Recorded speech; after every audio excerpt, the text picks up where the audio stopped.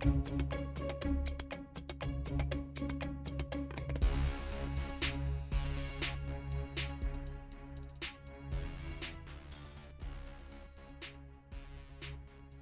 to the Digital Twin Fan Club podcast. I'm Henry, and today I'm joined by Jonathan Monkley. Hi, I'm Jonathan, Digital Twin Fan Club Epic fan. Excellent. And we're also joined by Vicky Reynolds. Hello. And Simon Evans. Hello, massive fan of Digital Twins. And of course, Neil Thompson. One of the biggest fans of Digital Twins. Hello, everyone. Okay, so the role of Digital Twin Cynic falls to Jonathan, and occasionally to Vicky as well. So we have kind of like the pros and the antis over here, which is it's been a format that's worked for us over the years. So the first thing that we're going to answer today is just a really easy question. So, hey, what is a digital twin? Yeah, take A that. Unicorn. Oh, a unicorn. It's something everyone talks about, but no one really knows what it means. Okay. No one ever sees one. It's a really common misconception, actually, that a digital twin is essentially a really high level of detail geometrical representation. So basically, you have a physical asset and you have a very pretty digital version of that tells you where everything is and what everything looks like, and sometimes there's sensors. It's not. It's much more. It's much more than that. You have to have a two-way communication between the virtual or digital and the physical asset, and they must affect each other for it to be a digital twin. And also, very importantly, it's not a product. You can't go and you can't buy one from someone. So always be wary of people who say that they can sell you a digital twin. Sorry if you're here selling a digital twin. Sorry, not sorry. I guess from my perspective, I'm the evangelist for the internet here. So from my perspective, a digital twin is just the mere extensibility of the internet. So I'm not going to give you a history of the internet, but briefly, we connected big ugly computers together, desktop computers, mobile phones, Internet of Things. The next phase is essentially connecting the rest of the built environment to the internet, and all the things that we can understand about it by connecting them together is going to be really key. And that's how, if I had to do it in the simplest way, that it would be my explanation. Are we talking the Twinternet now? Is that what we're talking about? Twinternet. Twinternet. I'm not going to say what I think a digital twin is. I'm going to say what I think they're not. They're not laser scans, and they're not 3D models, and that has really ground my gears over the last couple of years. And it really has. I think that's a really key one, isn't it? Because you hear the term digital twin, and most of the time that's conceptualized as a 3D visualization. And I think it's important to separate the visualization from the twin, because in reality, a twin, as you say, Vicky, it's not a product. It's more of a methodology, and that methodology is really talking about using data correctly through the life cycle of your project, your asset, and connecting your assets together like we did for the internet. So then a question, Simon, would be, do you even need the geometry to have a digital twin? Well, quite. And do you at all? Because you can also have digital twins of systems, processes, organizations. They can exist for everything. But of course, in the built environment and what we see in this conference, we often see the 3D visualization and BIM, for example, as a manifestation of the twin, and therefore that's what a lot of us get focused on. And I guess that's the thing. For me, it's really the interface between BIM and digital twins is something that we need to navigate, because in other areas, digital twins came from manufacturing, where it was about product lifecycle manufacturing. No, that's not what it is. Process lifecycle management. That's the one. PLM. That's all I know it as. So that is where it grew from. So then to take somebody's concept, and as the great Michael Greaves said in our podcast where Simon and Neil interviewed him, he was like, I don't know why you're all taking it so seriously. It was just an analogy. I was just trying to say, wouldn't it be cool if we have processes, we have things that we want to manage, and then we had some system that mirrored that, and that enabled that interface between them.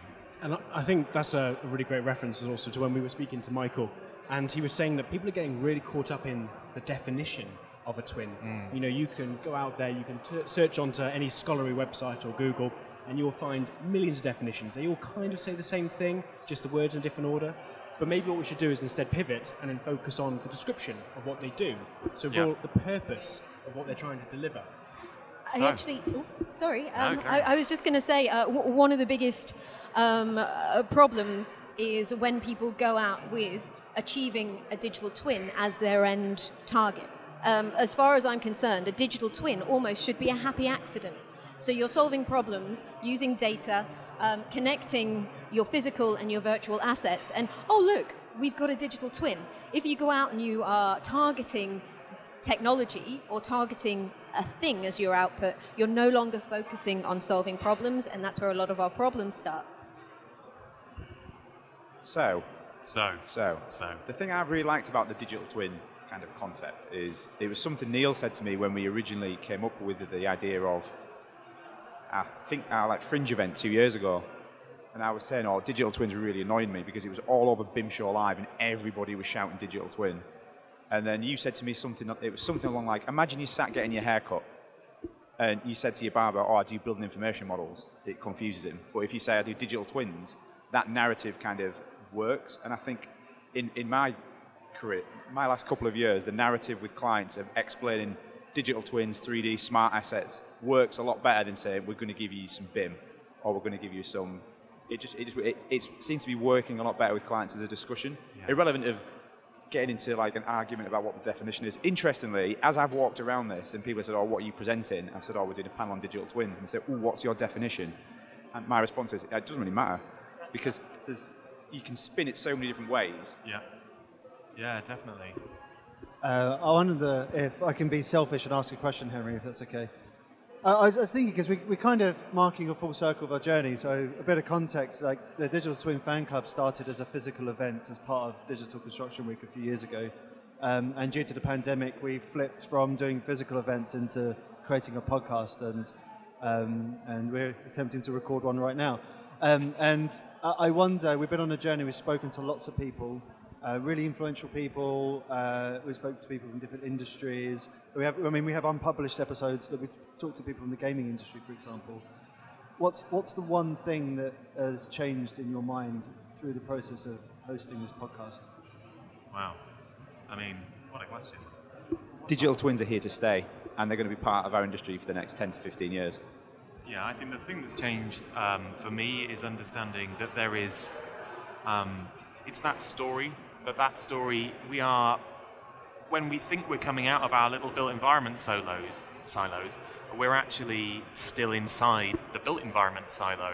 And actually we are going to be living in a world where the products that we're using are much more closely integrated with where they are put. So it isn't just a question of what needs replacing in the building, it's a question of how are we helping to optimize that system so that the heating is better, because it's not just about should the doors be open, should the windows open, should they close. Those products that regulate the temperature themselves need to work better, and they can only work better if they are feeding information back from the built environment into their own life cycle. It's really, I think the thing that's really been hammered home to me since we've been doing this is that so many other industries are already producing digital twins and using them very successfully, and they didn't have to go through the same kind of journey that we have with information management and then understanding data management. And there's lots of different reasons for that. Our procurement methods, for instance, are very unique, and the other industries haven't necessarily had to battle with that. But the fact is, the use cases are there. It was fantastic, the conversation that we had with the CTO of Ocado, for instance, and the way that they're using smart machines, digital twins, just so organically, because they were solving problems, they used technology. And like I said before, then they turned around and they were like, oh, look, we've got this amazing thing. And that was a really interesting episode, because it was very much, in terms of this problem solving from A to B, that was the problem that they were solving, was that they were trying to move things from A to B in a more efficient way. And it was really eye-opening, because I think we deal a lot with complexity in the built environment, and that's what digital twins are going to help us resolve. So to answer your question of what's changed, I think what's really interesting is 2 years ago when we first started this, everyone was talking about digital twins because it was really starting to go up that hype cycle curve. Everyone's like, wow, this glamorous thing. And you'd say, by the way, this is not new. It's been around since like Apollo 13 days. And I was like, oh, really? Wow, that's fascinating. But the fixation at the time was on, I want a digital twin of my thing. Yeah. What's happened over the last 2 years or so, people have realized, actually, it's not about the twin. A twin's really exciting. It's more about, to Neil's point, when you start connecting twins together. And that exchange of information between the twins is what gets people really fired up. And this is where I'm going to name drop some of our colleagues in the back actually here from CDBB and the work that they're doing on the National Digital Twin Programme. We can see that over the last 2 years, that has increased dramatically in traction, in what it's achieving, what it's doing, and also what people understand about it. So I think that's the biggest change. It's gone from being, I want a twin of my little thing, to actually, what happens if we connect the entire built environment or all of society? Wow, look at the possibilities. It's definitely got clients excited over the idea of having a smart building. That's like at a basic level for having their digital twin of their digital twin smart building. It's fine line. As this is a podcast, I think we should get some hands and get some crowd interaction. I think they have to shout as it's a podcast. I think if we run around with a microphone. Oh, okay, all right. Just thinking, have we actually explained who the Digital Twin Fan Club are? Yeah. Does anyone? A lot of people probably have never heard of us before. And we're name dropping episodes, and they're like, who are you? 5 people on stage. I think with our pure levels of chemistry, they're working out that we're a well-oiled machine. Except normally we'll have our own mics. Yeah, so. that's true. They're usually a lot more chaotic when we record them as well. So is everyone happy with the? Is anyone like confused about what a digital twin is? Show of hands. How much confusion do we have? Is anybody angry about digital twins? Put your hand up if you're angry about digital twins. Angry? Why would you be angry? Because they're unicorns. Because then I want to go hear what they've got to say. I want to hear what they've got to go say. I'm a little bit angry. Yeah. I'm a little bit angry around the marketing. You're smiling as you're saying that. It's quite sinister. Okay. I'm angry at the marketing around them and how it's almost been bastardized and turned into a sales feature essentially. I don't know how many people in the audience have had someone approach them and attempt to sell them a digital twin. Yeah, there's a couple of hands up. We have. Oh, yeah, we've got a few people. Yeah. Okay. That's interesting. I wonder if they'd be willing to. Sorry, just going to challenge the audience there. Either their headphones are off and they're listening to another channel, or nobody's been sold a digital twin before, which I think is we ludicrous. had a couple of hands. 2 hands of the whole audience. Half this show has digital twins on their banners. There we go. There's more hands. Right, there we go. Okay, right, a couple more hands. Right, yeah. We needed the, Simon to be on the hype train. Again? Like, can we do come that on, poll really? again? Do the poll again. Do the poll again, yeah, 100%. So who here has been sold a digital twin today or yesterday? Everyone's been brave now. 4 people, 5 people. As it's a podcast, we might have to explain how many hands went up. We did. We said 5. It's fine. Yeah, it's fine. Edit that out, Henry. They always give me the editing jobs to do. Like, we're just gonna cut that. I'm not gonna cut that. So it's gonna be. I think was the next question about. What was the next question? Henry? We were going to go with how will digital twins save the world once we've decided that they're a real thing and not that we all hate them and hate everyone who has anything to do with them. So, which is not true. Looks over to National Digital Twin person. Sorry. So, can digital twins save the world? No. Okay, next question. No. Well, I mean, I'll just build on that slightly. Yeah. They can support saving the world, particularly from a climate perspective, decarbonisation, improving assets, improving social outcomes for infrastructure, but they'll be a part of a large collection of other initiatives. So this is where Jonathan and I are going to get in a fight because Yeah. I say yes because of how else. So we need to make some really complicated decisions. And these complicated decisions about how the systems of systems, both natural and built, come together to live in harmony can't be done on paper, can't be done through a human conversation. We have to make some pretty tough decisions that have to be data-driven. They have to be driven by evidence. I think a lot of policy, anyone from the government here, a lot of policy is essentially driven, there's high levels of analysis that is made, but sort of analysis that actually represents people, that actually represents the state of our biome, ecosystem, whatever, needs a better information and data management system. So for me, it's yes, and there's no other way to do it. There's no other way to make those data-driven decisions. I would say that it's a no if they are siloed. So data is only as good as the analysis behind it, which to a point will be done by machines, but has to be then interpreted and put into action by human beings. So a digital twin alone is not going to solve any problems. We can collect all the data and we can do all this kind of sexy analysis, but if we don't act on that and if we don't make changes, then it doesn't matter. As far as I'm concerned. Let's go. We've got a question from the audience. Could you introduce yourself as well before you ask the question? Hi, my name is Raquel. I'm from Luxembourg.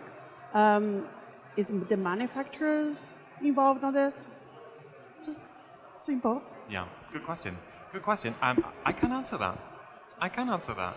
So, yeah, I've been in my day job working on the. Pretend we don't have a day job in this podcast, don't we? Usually, we all pretend your like job, isn't it? yeah, we pretend we're all agnostic, and I'm like, okay, damn, I have to talk about my job now. Yeah, in the Centre for Digital Built Britain, we've been working with a number of manufacturing organisations. I think Neil remembers the names better than I do. AMRC. I'll do the list. So we're working with the Advanced Research Manufacturing Centre, the High Value Manufacturing Catapult, the Institute of Engineering and Technology, the Alan Turing Institute, the Construction Leadership Council, CDBB, Centre for Digital Britain, the Construction Innovation Hub, amongst some others. But I don't want to steal Henry's thunder, but that's Thank you. Working with lots of organisations. List is not my jam. Yeah, I'm all mic'd up. Oh, you can hold on to it for heckling if you like. So yes, so we are having that conversation, and what we're doing is we are looking at those key interfaces. You know, like I was saying before about how do we help manufacturers who are producing things improve their assets, and that's by giving them data about how it's working in the real world. But you can't just bring in that sort of, we're just going to put loads of telemetry into our systems, et cetera, and we're going to do that. So what we're doing is we're looking at our definitions, we're looking at our interconnections, and then we're kind of making recommendations on the research agenda that we're going to pursue about how to actually solve some of those nuts and bolts. Let's give it back the mic, see what she has to say. I was going to hand you the mic. Are they producing this on 3D, like a library or something, or you're just giving? Is it?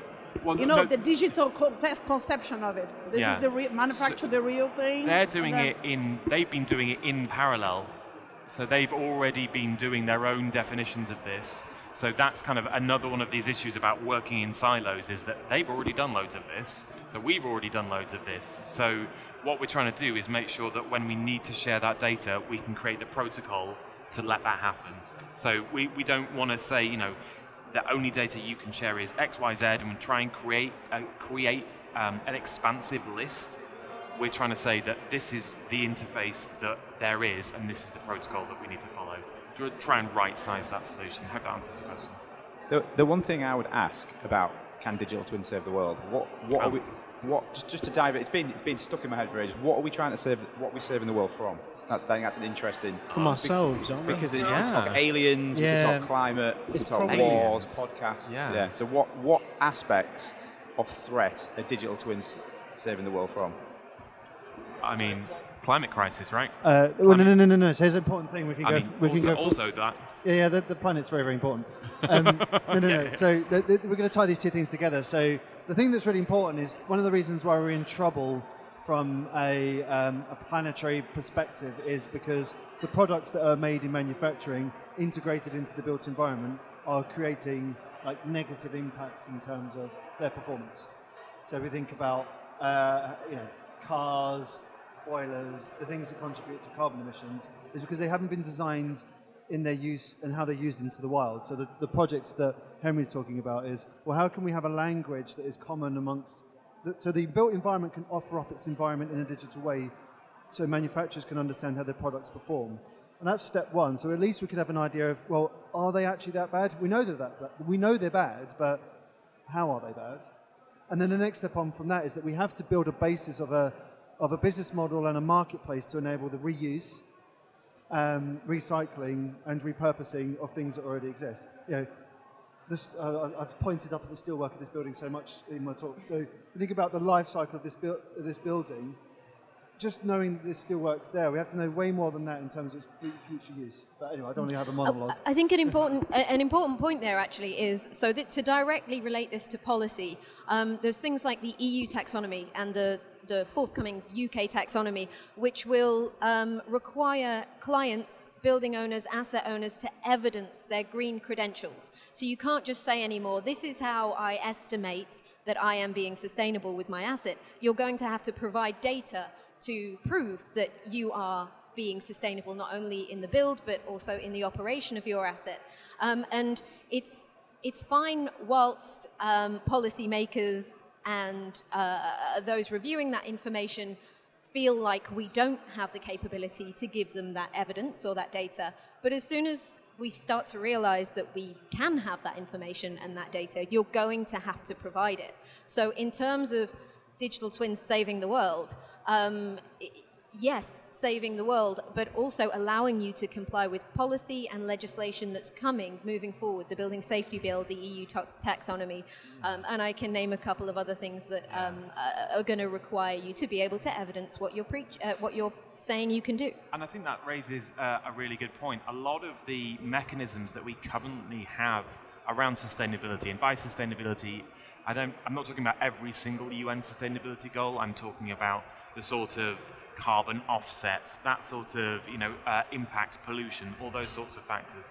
So many of those tools are really, really blunt instruments. The bluntest of all, a spreadsheet. And it is someone's job to go into that spreadsheet and to estimate. They have to go and they do some research and they do all that sort of stuff. But the figures that we're producing, we have no idea how unsustainable we are. We have no idea. So go back to that question of will they save the world and how will they save the world? So let's say, of course, we are saving the world from ourselves in some capacity. But I think the interesting part will be, well, that's great making these statements, but how do we go about doing it? And I think when I use a mantra that we hear a lot at the moment in the digital twin space around the phrase of collaborate on the rules, compete on the game. Now, what I mean by that is that naturally, all firms and all organizations are incentivized to get their own potential commercial benefit or drive their own objectives. And you could argue we saw some of that out of COP and the watering down of certain things towards the end of the agreement. It was driven by individual economies having their own purpose. Yeah. But if we're looking at it from a perspective of collaborating on the rules, competing on the game, or more broadly just collaborating, the only way we can achieve any of the things that we're talking about right here is by doing it collectively, and by really integrating our physical and digital assets together. So basically, the digital twin is going to be a fundamental tool in fixing the climate crisis. I think it's going to be a fundamental tool for society, because if you look at a digital twin in general and the broader concept of what it represents, which is converging physical and digital worlds together, we've seen a glimpse of what that looks like during the pandemic, where we've started to be more reliant on technology to fulfill our daily lives. Now, of course, many people think the pandemic means digital transformation has happened. No, going on Microsoft Teams every day does not mean you've digitally transformed. But the point is, it's shown that the interconnection can bring benefit, but it can also bring challenges. So if we are connecting our worlds together closer and closer, that's going to be a benefit. How we do it properly. Now, one thing I really want to highlight, though, is that it has to be an efficient digital twin. So collecting all the data and twinning everything is not efficient. Data, and I said this earlier, data isn't free. We have this misconception. Collect all the data, and then when we need it, we'll use it, and we'll figure out what problems to solve with it later. And that's fine, but if we're talking about sustainability and green credentials, that information is still being collected, it's being stored, it's being shared with people, it's being analyzed. All of that also takes power and takes effort. So I think we have to be sensible here. We need to know what problems we're solving. So if we're talking about green credentials of a digital twin, figure out what your sustainability goals are, and then develop the twin in a way that gives you the data you need to reach those goals, rather than just, right, we're going to twin absolutely everything in this major asset, we're going to collect all the data, and then we'll figure out what to do with it later. That's a really good point. There was some of the work that the researchers have been doing inside the Centre for Digital Built Britain. Do you want to just stay there while I've just finished my point? Cheers, mate. Classic Neil. No, I need to raise this point, because there is a dark side to all of this as well, in the sense that if we are collecting all of this data, who is using it, what purpose is it for, and how could that be used to exploit people, to cause really negative effects on people's lives. We need to be very mindful that the more data that comes into our lives, the more careful we need to be about ethics and governance. Okay, over to the question. Hi there, can you just introduce yourself? Yes, name is Joseph. Hi, Joseph. From Sweden. Hi. So you're saying that it's probably not advisable to just get someone to sell you a digital twin, as you said it, right? And as a novice to the subject, wondering how do you go about creating one in a way? If you can't buy it off the shelf, obviously, then what's the playbook for kind of going about in a structured way, an efficient way?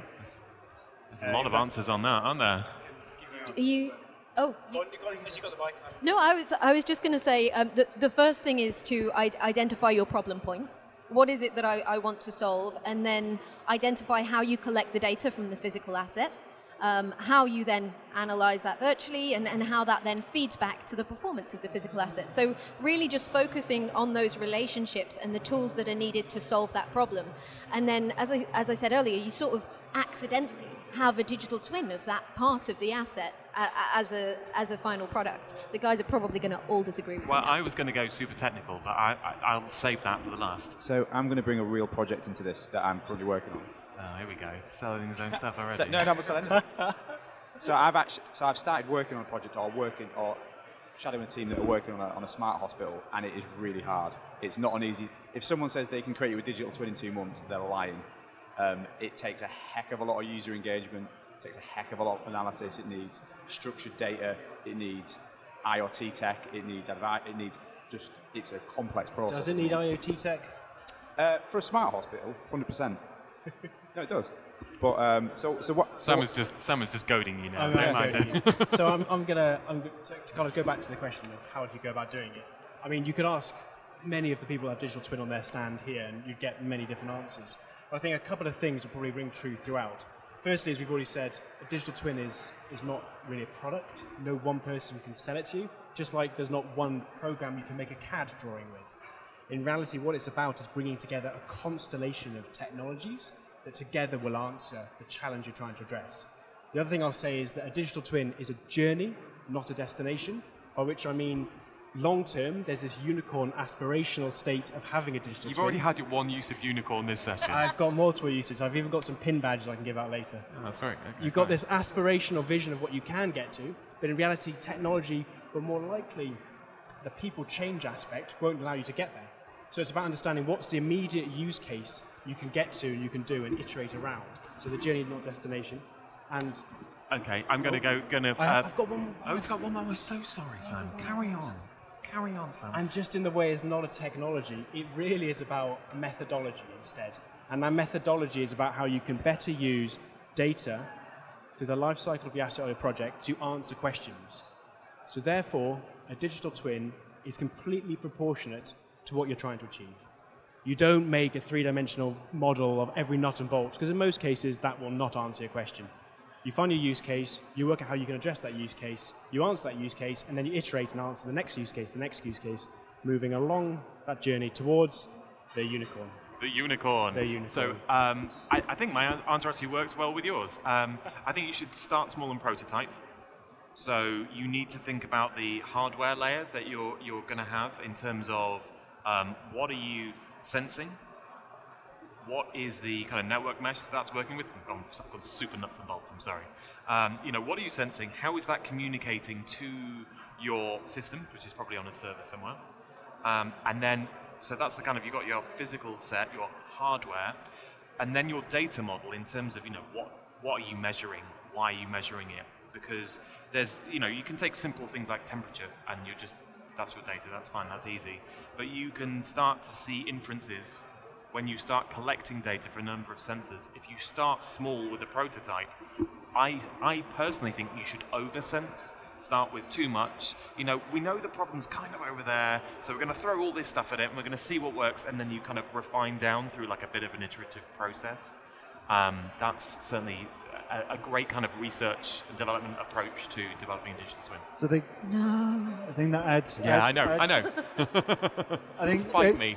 So the oversensing thing, Henry, is absolute insanity from a sustainability perspective. From a prototyping sense, I think it's absolutely. There's a lot. So let's do the bare minimum required to get things moving. Okay, fair. But the other thing I wanted to add to this, because I think this is really key, is being completely clear about what I call your decision architecture. Yeah. And what that means is there's things that computers can do really well and allow the computers to do that. The other thing is humans do things really well. And what do they need to do their job?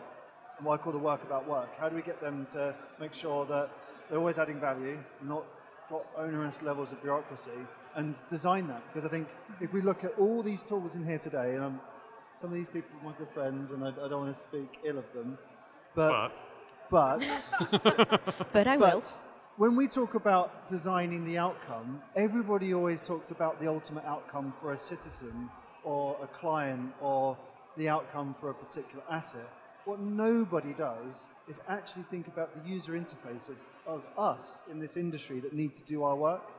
If anyone just added even just half a consideration of what our user interface is to get our jobs done, we wouldn't be spending so much time on email, we wouldn't be spending so much time with protracted decision-making processes, we could be making it more efficient. So being completely clear about what the machines do well, and being completely clear about what the humans are doing about the quality of their life in making a decision is really key. I think And that's critical. Sorry, I'm going to jump in.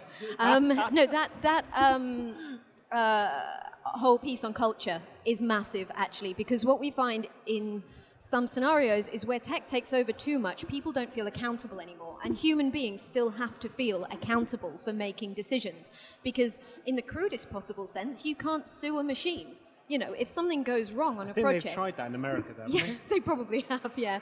But we have to still feel a sense of responsibility for building things safely and appropriately. And if we take those decisions completely out of human hands, at the moment, we are not prepared for that level of risk. So I think that point about identifying what is machines' role and what is humans' role is absolutely critical. And also, you know, this brings change, and the biggest issue that I've had when attempting digital change is that people want to digitally transform, but they don't want to actually have to change anything they do. So they want their role to stay exactly the same, but they want digital transformation at the same time, which is a slightly different problem to overcome. I took a slightly different thing away from what Neil said. I think he wants us all to make a digital twin of our businesses. Yeah, all right. No, he does. Okay, so that's good. Should we take some more? Have we been helpful? Have we been helpful? I think we've kind of over-answered that question a bit, haven't we? Yeah, no. Sorry about that. We You had fun like 5 different views that probably didn't match. Over there. Could you introduce yourself, please, first? Thank you. I'm Morgan from London, and I'm also a generalist in a different field rather than a specialist in this area, so this might be kind of a basic question. But I mean, in your view, when it comes to the underlying software that actually builds these models and actually is able to, you know, create these sort of virtual spaces, who, in your opinion, is the leader or best positioned to be the leader in like 3 to 5 years' time? Ooh. That is an amazing question. Absolutely no idea. I'm going to say it's not about the technology, but It's about... I think there's going Thank to be... you, Simon, for bringing us on that journey. I think there's going to be multiple. Yeah. It's about connecting different systems and different tools and different platforms. There does seem to be, in this space at the moment, there does seem to be unprecedented investment going on at the moment. So from just the people I've been talking to very recently, there is a lot of capital flooding into this area to invest in this. So my view is, and I just had a VC person over their shoulder just nod slowly and sinisterly. Yeah, there he is nodding away. There is unprecedented amount of capital coming into this space to solve these problems. So maybe that company doesn't exist yet, or it's in its early phases. Well, it's just a thought. So then there's a categorization thing here. So there are those that handle data from a storage and compute perspective, and we can name those today. I mean, Amazon, Google, yeah. That's it. Name it all. Yeah, that's kind of it. Microsoft. Yeah, I guess. Yeah, so we've got those players going to play a very key role, and they're not going anywhere soon on 2 factors: pure accumulation of capital and capability to the trusts. You know, my organisation isn't going to move from Microsoft anytime soon to a startup to change its IT infrastructure. So there's that whole piece. But then there's things that you do with the data that's on that infrastructure, and that is completely. And I mean that's where the money's flowing into. It's the functions and actions of those data systems on top, and that's what's blown wide open right now. We don't know where those companies are going to come from. So, I'm going this to discussion, just one point, Simon. I remember a discussion we had a while ago where you talked about the Twinternet. Is the one system going to be the data standards and interoperability standards that sit behind all of the different platforms that connect the twins? I think there's two aspects to that. I think there will need to be standards, but there's also just a skill set for transferring data and creating those structures as well. I think it's going to be complex. Can I add my 2 cents in a minute? We can go to that. The Sorry. extension of the internet question there. I think it's a brilliant question. And the reason I think it is so is because in every single market segment, you have different players who are really, really active in that space. So my domain, which is different to the rest of the panel, is I work in the energy sector. And we have a very different persona of digital twin vendors, if you will, than you do in the built environment. And the same if you look at manufacturing, same if you look at aerospace, and because manufacturing and aerospace have been around in this space for 20 years, they've already got their players, and you could name them today, who they are. And I think that's why it's exciting, because every single segment of the market has its own vendor that has become prominent, and they may or may not change over time. But I think the key is, and what you're seeing now with all these vendors, including the powerhouses that this industry is known for, is they're moving away from proprietary formats and into open collaborative formats. So the question therefore becomes, it doesn't actually matter who the vendor is, it's about how you can assemble the constellation of technologies, because, for example, you can't go to one vendor and they will provide you the one-stop shop for all of your systems. It's going to be a bit of this, a bit of that, a bit of this. And to Neil's point, you're never going to migrate away from SAP to Maximo in asset management, because the hurdle cost of that is billions. So you're going to take a bit of that, a bit of this, a bit of that, join them all together in an open ecosystem where the data can flow between them, and bam, you've got your twin. Because the twin is the constellation rather than the vendor itself. So I think it's going to be a U-shaped economy in a sense. Like you say, there's going to be some very big players on one end, and then just a massive startup economy on the other. All these, or not necessarily startups, necessarily just smaller organisations. There's an interesting dynamic. So if we forget about money for a moment and think about traffic on the internet, the traffic onto the internet, quite famously for anybody that's seen Squid Game and the demand that on Netflix, and the demand of Netflix has had from a data flow perspective on our internet infrastructure is quite profound. Now, are we going to measure the world by how big a company and how successful they are how big they are from an IT services perspective, or the utilization on the internet? So then it's a very different question, because Netflix would be much bigger than Microsoft from that perspective. Yeah, it's interesting. So we've got. Yeah, definitely. I think Vicky has something to say on that. I was just going to say as well, it really depends on what it is a twin of. So, we've had conversations before about, is a building management system a twin? And in that instance, you don't have a need for geometry. And so, hello? In that instance, you don't have a need for geometry, and therefore you'll require a different vendor or a different tool to if you have a twin of a physical asset, in which case, the likes of Autodesk will be a help there. I dropped the A-bomb, and some of the other visualization tools. A-bomb. Sorry. Very Question? unfortunate choice of words. Oh wait, no, I am not in any way suggesting. Vicky dropped the A-bomb here at DCW. Sorry, Vicky. What's the question? I've got to say, we've been kept really on task by our questions, so thank you so much for what we've had. I think we have time for one more, and then we're going to have to wrap up. So don't edit that out, Henry. Leave the A-bomb comment in. Yeah, I won't be editing anything out of this one. It's all gold. How are you doing? I'm Tomas. I'm from HereWorks. We're an MSI based in Dublin. And I really want to get back to the comment there about, you mentioned over-sensing. I suppose for years, we've been saying, store everything. We'll figure out, we won't know what insights we'll want to see looking back. And obviously, more recently, you're kind of looking at the cost of that data from an environmental point of view. You spoke an awful lot about the environment, and the kind of theme around the digital twins all afternoon here has been around the environment. We try to focus a little more on the human and making them more comfortable and more productive and all that kind of stuff. How do you measure that trade-off between how much data to store and when does it become, unsustainable to store that data. I feel like I have to defend myself from my co-panelists, so I shall. Thank you, Thomas. That's where I'll begin. I think the idea of being proportional is about why I was saying for oversensing was in the sense of oversensing was when you're developing a prototype, you don't necessarily know what the solution is at that point. So if you can prove it in one case that can then be expanded, then I think you can cut out all of the sensing that you know you don't need.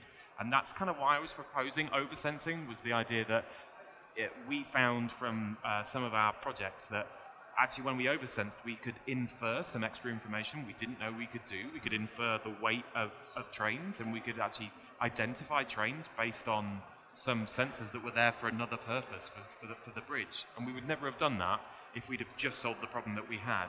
But at the same time, you wouldn't want every bridge sensed that same way, because it would be bonkers. It's all about proof of concept. Like, how much do you need to be able to prove a concept, and probably a little bit more. So, for instance, you wouldn't collect all of the data on the Battersea Power Station redevelopment project. £8.2 billion worth of redevelopment. Just censor the shit out of it and see what we come up with. No. It's never going to work. Whereas if you have the marketing suite within that environment, which is like a few rooms, a bathroom, some very good proof of concept areas, then yes, censor the shit out of that and see what you can do there. So it's all about a bit of common sense. But I would also argue, sorry, I hope nobody's offended by the language. Love the power, love the passion.